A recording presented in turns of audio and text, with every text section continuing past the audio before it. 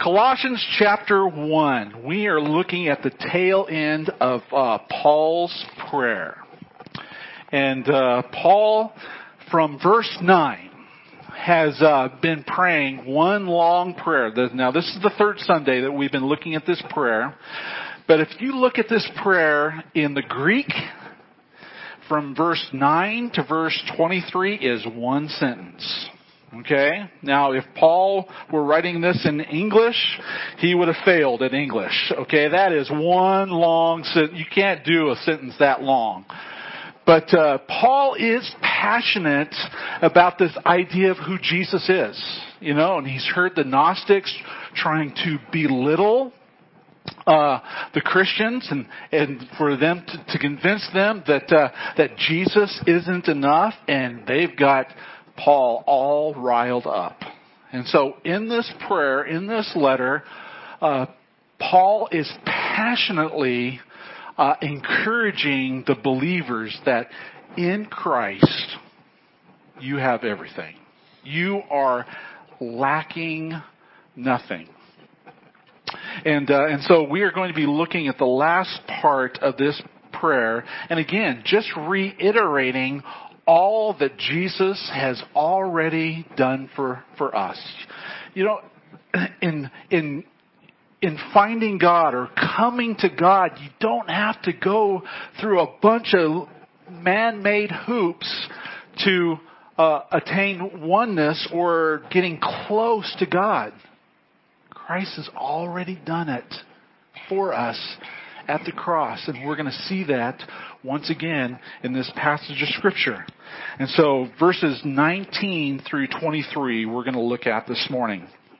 And the key word of this message is reconciled.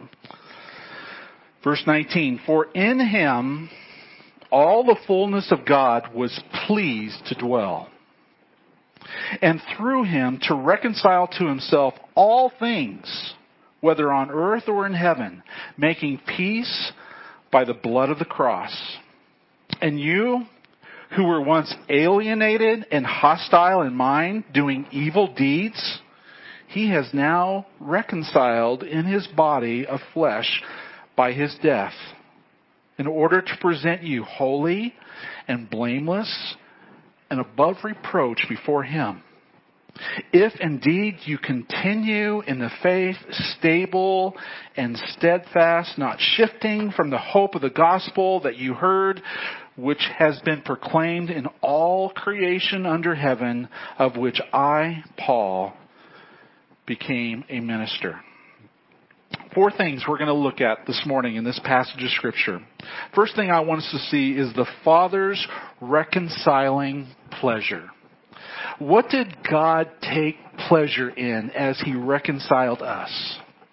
He took pleasure in putting all of His fullness, all the fullness of the Father in the Son. All that dwells in Christ has come from the Father. And all Jesus is all who God is. Now that's a slap in the face to the Gnostics. Because the Gnostics believe that Jesus isn't God. That He is the lowest ladder on all the emanations necessary to obtaining oneness with God. Jesus is a good start, but Jesus isn't enough. But Paul is saying all the fullness of God is found in Christ. And God found pleasure in this. That means the totality of divine power and attributes is found in Christ. The whole fullness of God is in Jesus. Bill Nicholson in his Colossians commentary said this: Jesus is the exhaustion of God. So if you want to know who God is spirit. But if you want to get to know His heart and His nature, just study the life of Jesus, because Jesus is the incarnate God Himself. And when it comes to Jesus being the fullness of God, there was never a moment in all of history, all of time, and all God's creation when Jesus wasn't the fullness of God. Jesus was the fullness of God in his pre-incarnate state, in his earthly ministry state, and also his resurrected state.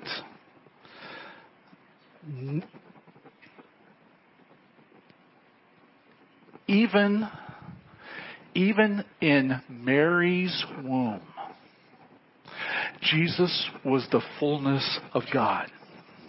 And how do we know this?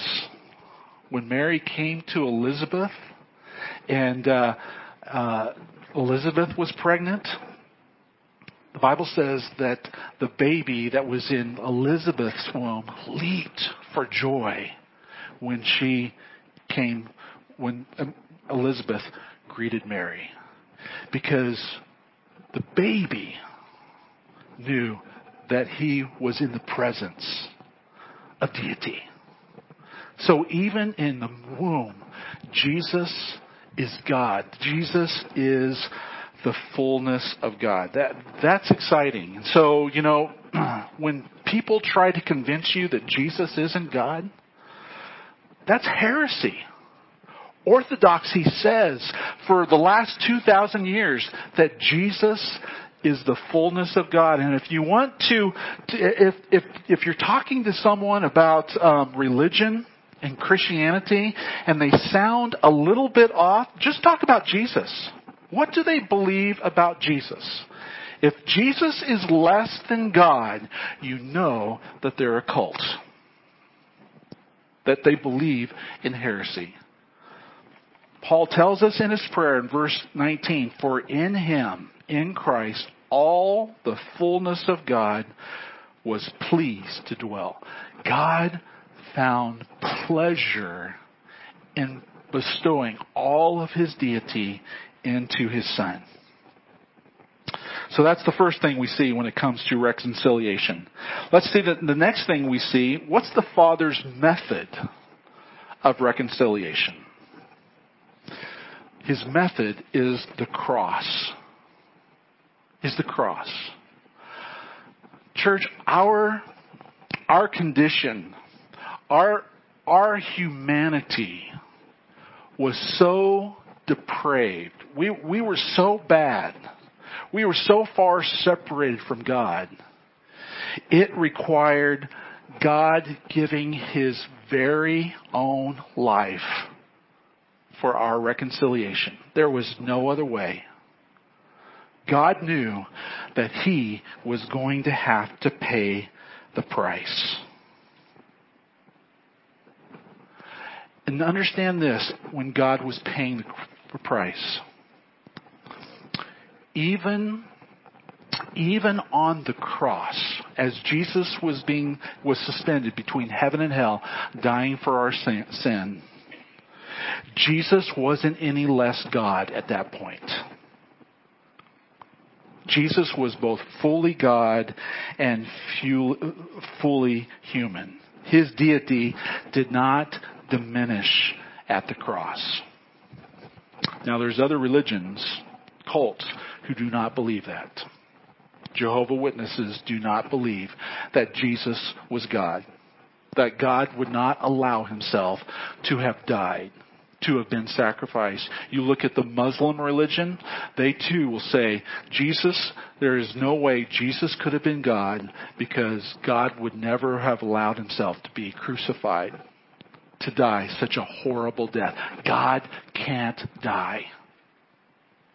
But here we see in the Gospels that it required God himself to be our sacrifice for our sin. Jesus had to go to the cross for our reconciliation. Now maybe you're here this morning and you're asking the question, well, why the cross? I mean, Jesus was God. Couldn't he have just said, you know what? I love you. I want to be with you for all eternity. And if you'll just believe in me, I'll forgive your sin. And one day you will be with me for all eternity. That could have been his message. And that could have been his message into old age, and he could have just died. But that's not what happened. The cross was necessary. From the beginning of the Bible was hinting, the Bible was giving us shadows of what was yet to come. Even in Genesis chapter 3, when Adam and Eve disobeyed, rebelled against God, something innocent had to be sacrificed for their shame to be covered. That was a whisper. That was a hint of what was yet to come. If you look at the book of Exodus and the children of Israel before they're to be led out of bondage from Egypt, the gospel message of the Old Testament is the story of the Exodus. The innocent blood of the Lamb had to be shed for people to be rescued out of their bondage. And if the children of Israel would just believe and take that blood of an innocent lamb and put it on the doorpost, the door mantle of their home, the death angel would pass over that home, and all in that home would be rescued, would be spared. And they were delivered out from the bondage of Pharaoh. But if they did not believe, that death angel took the firstborn male.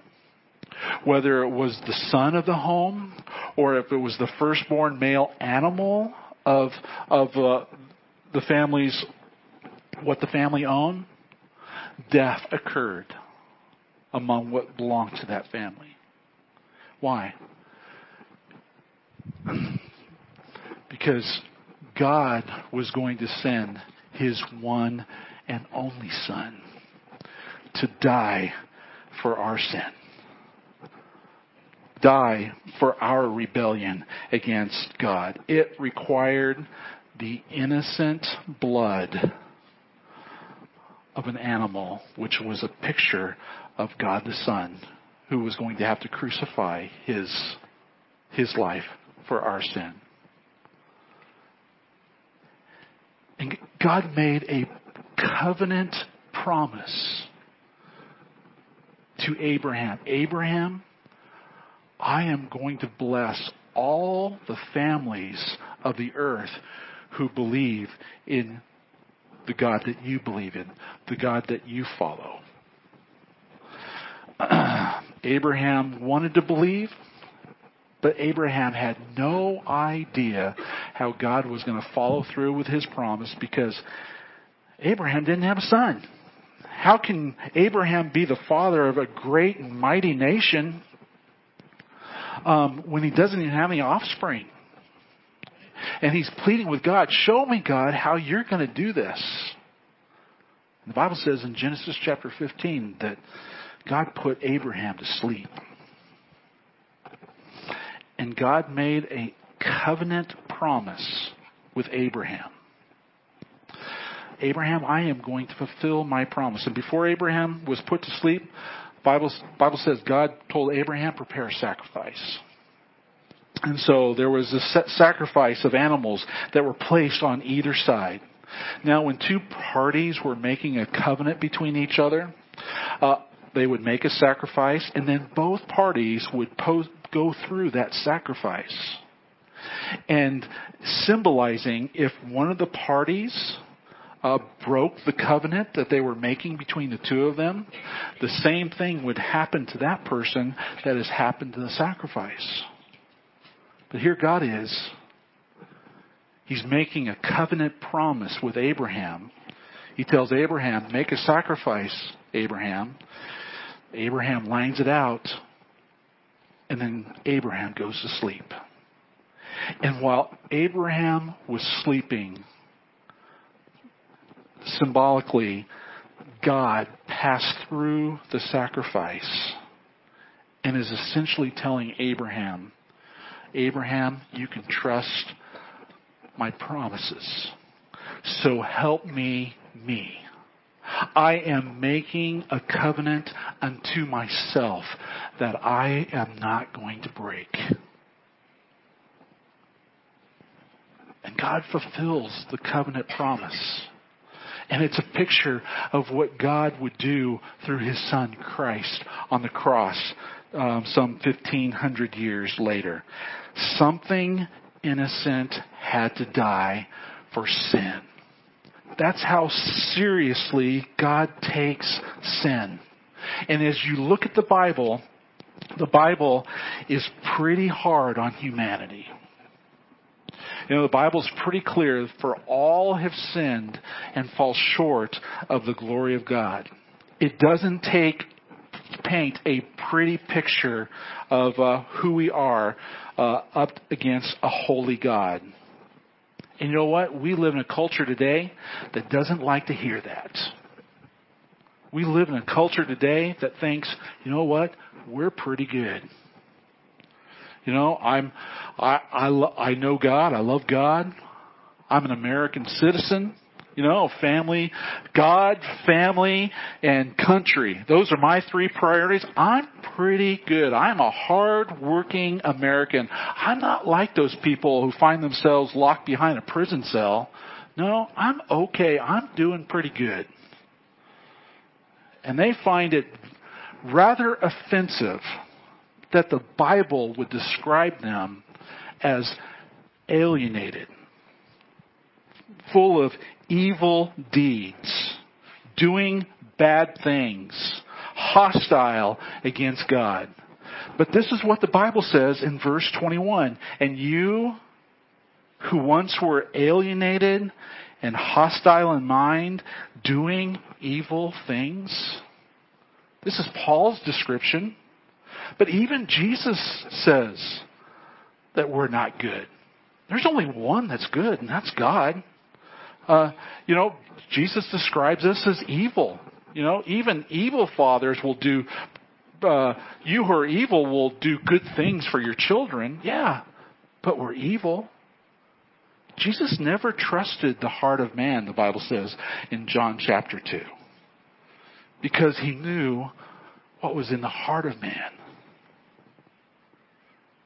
And so if we're going to believe this gospel message, we've got to accept the bad news before we can receive the good news. You heard any of those jokes? I've got some good news and some bad news. Here's one, okay? Just to see if you're paying attention here. A lawyer comes up to his client and says, I have some good news and some bad news. And the client says, well, give me the bad news first. Well, the bad news is that DNA tests show that your blood is all over the crime scene. And the client says, oh no, that's terrible. What am I going to do? What's the good news? Well, the good news is that your cholesterol is down to 130. One more. I've got some good news, this doctor. I've got some good news and some bad news. Well, what's the good news? Well, the good news is they're naming a disease after you. Hey, you did pretty good with that. One more, okay? Gallery owner. I've got some good news and some bad news. Artist. Well, what's the good news? Well, the good news is that a man came in today asking that if your paintings will go up in price if you die. And I said, yes, they would. And so he bought every one of them. And the artist says, oh, that's great. What's the bad news? That man was your doctor. Yeah. Well, you know what? That's kind of like the gospel. You've got to accept the bad news before you can receive the good news. And the bad news is that our sin separated us. We were alienated. We were full of evil deeds. And our culture today doesn't like that. I was reading a blog. It's called Pathos. And this blog is from an individual, this atheist who's growing up in the Bible Belt, I think in Alabama. He was born and raised in the church. He went to Bible college. He went to seminary, and he was studying to be a pastor. And he got to a point where he just walked away from all of that. And he's been writing this blog trying to influence those who follow him ever since. And the reason why he walked away from Christianity is because the message of Christianity is that you have to think so low of yourself. You know, there's this negative thinking that you have to be self-deprecating about who you are before a holy God. And he believes he's not that bad. And he just wanted to get rid of all these negative thoughts. And he just wanted to put people around him that would just fill his mind with positive things of who he is. And so he writes about this. But the Bible is clear. If we're going to receive the good news of the gospel, you first have to be willing to admit that you are a sinner, separated from God. The Bible is clear about this. But God did something about it. God sent himself in the person of Jesus and died a death that he didn't have to die. He didn't do anything wrong. But because he loved you and I so much, he took the punishment for our sin. God's method of reconciliation for us is through the cross and the cross alone. And the Bible has been clear about that from the very beginning. What is the purpose of God's reconciliation of ourselves to him? Verse 22 is to present you holy and blameless, above reproach before him. And here's the good news, church. Yes, we got to believe the bad news that our sin separates us from God. But Christianity gives the brightest, highest, and most life-giving vision of man that is second to none. All because of what Christ has done for us. If we'll just believe the good news of the gospel in the eyes of God, Scripture describes you as justified. Just as if you have never sinned. Again, not because of the good things that you've done. No, but because your life is hidden in Christ. Remember the container? Okay? Christ is in you. You are in Christ. And Christ is in God. He's got you covered. And so when God looks at us, he looks at us as holy and blameless and above reproach. I don't know about you, but I don't always feel like that. But we can't live our lives on feeling. We have to live our lives on what the Word of God says. And when you go up to Bob Tharp and you ask Bob Tharp, how you doing, Bob? You know what he'll say? I'm perfect. And you know why he says that? Because he's speaking the truth.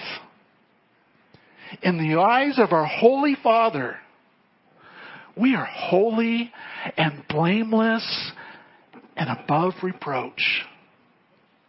That was God's purpose in reconciling us to himself. That our sin would be wiped away. That's happened spiritually. But gosh darn it, we still live in these earth suits, don't we? And this human flesh, this nature still wants to do selfish things. Thinking that, this is going to fill the void in our life. It's not going to fill the void. Jesus is the fullness of God. When you have Jesus, you have the fullness of God. Only Jesus can satisfy. Only Jesus can fill the void. And so our responsibility in receiving this by faith is number 4. Verse 23. Paul says, if indeed you continue in the faith, stable and steadfast, not shifting from the hope of the gospel. Go back up to verse 20.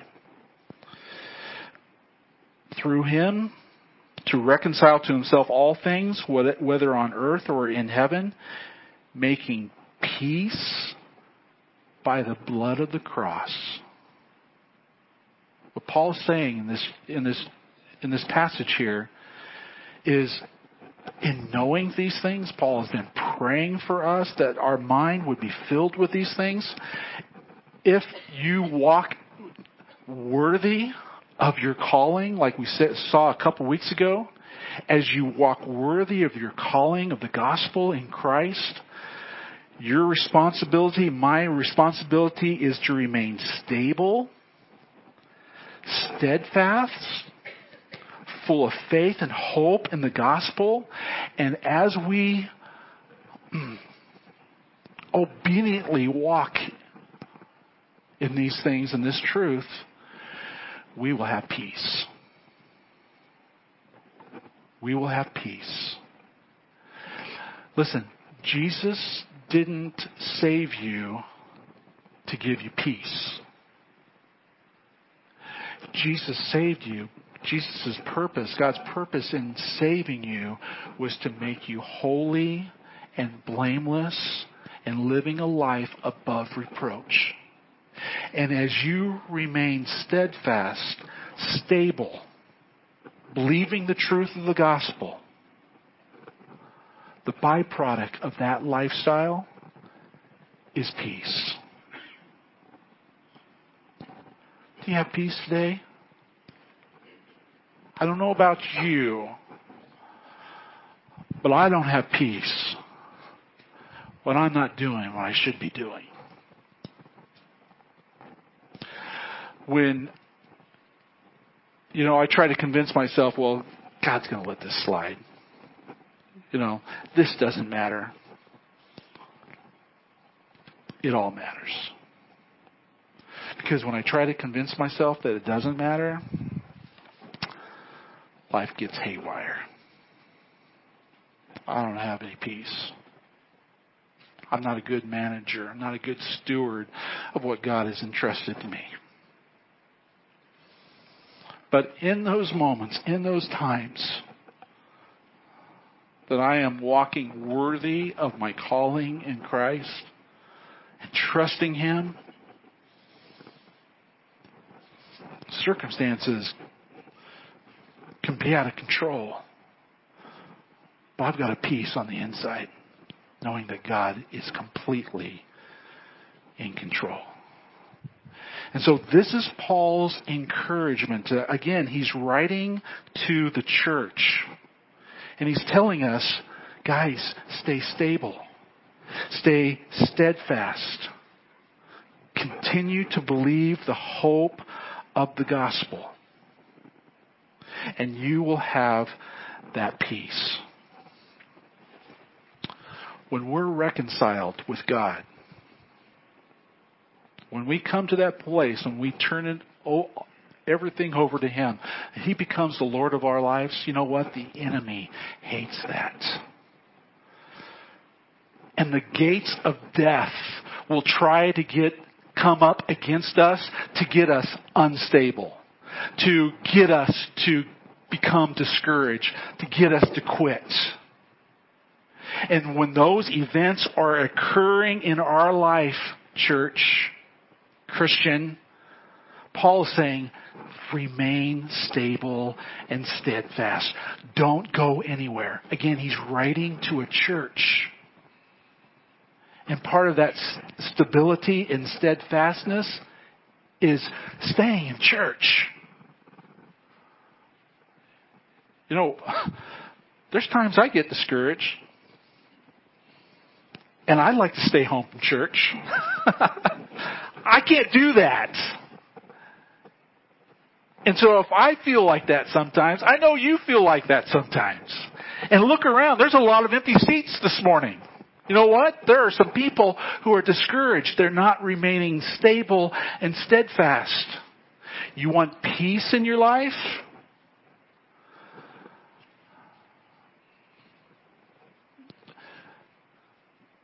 Keep holding on to the hope of the gospel. Remain stable.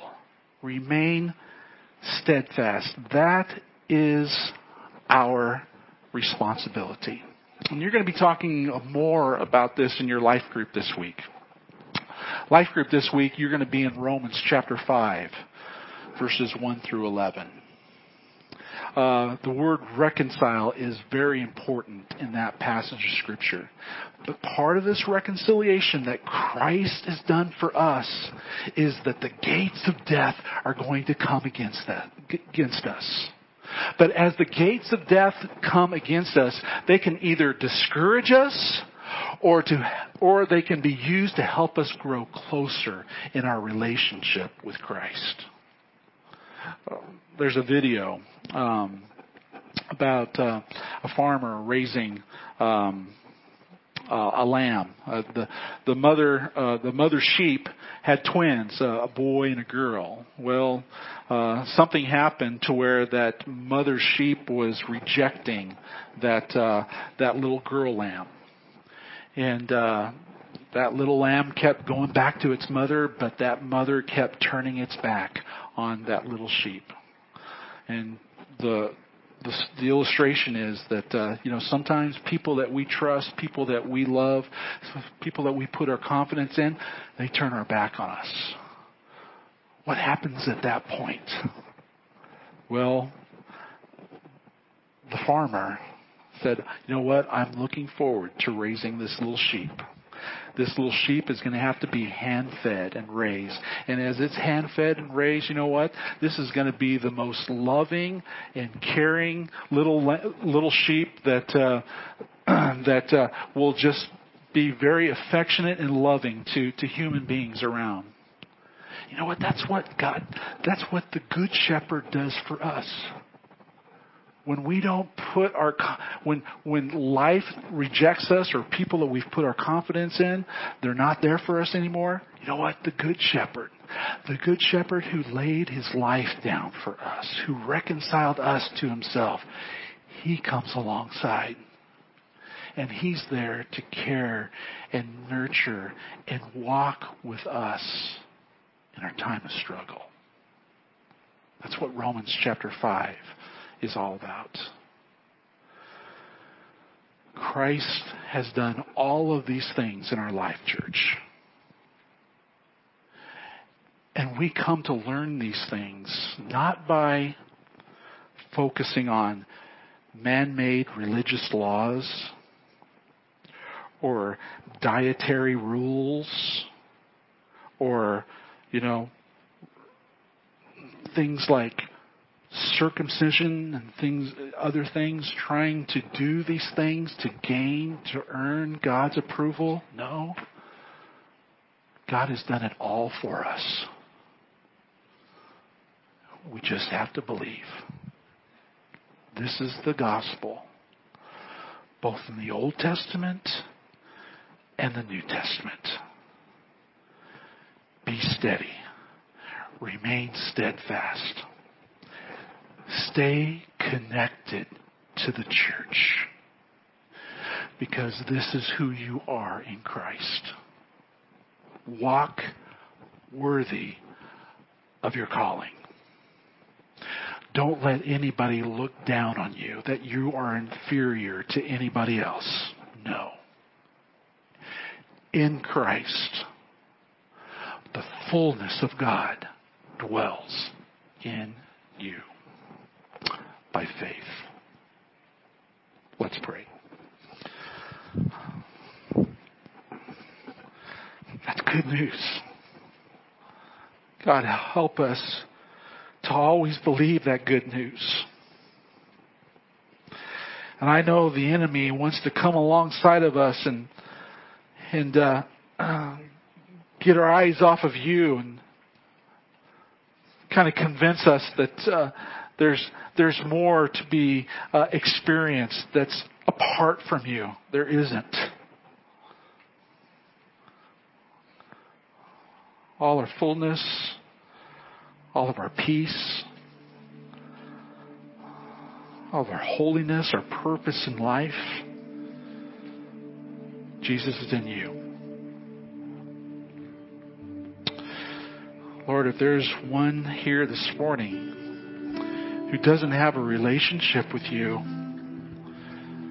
God, may they surrender. May they just admit today that their life is separated from you. And God, you don't want it to remain that way. You came and you died so that we could be with you. You loved us so much that you died because you didn't want to spend eternity apart from us. There's no greater love than that. There's one here this morning that needs that relationship with you, Jesus. May today be their day of their salvation.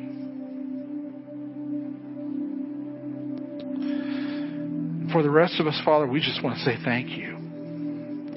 We want to remember. We know this morning that it's all because of you and you alone. God, help us not to keep this good news to ourselves. We know of others who are struggling. God, they're experiencing the consequences of their sin.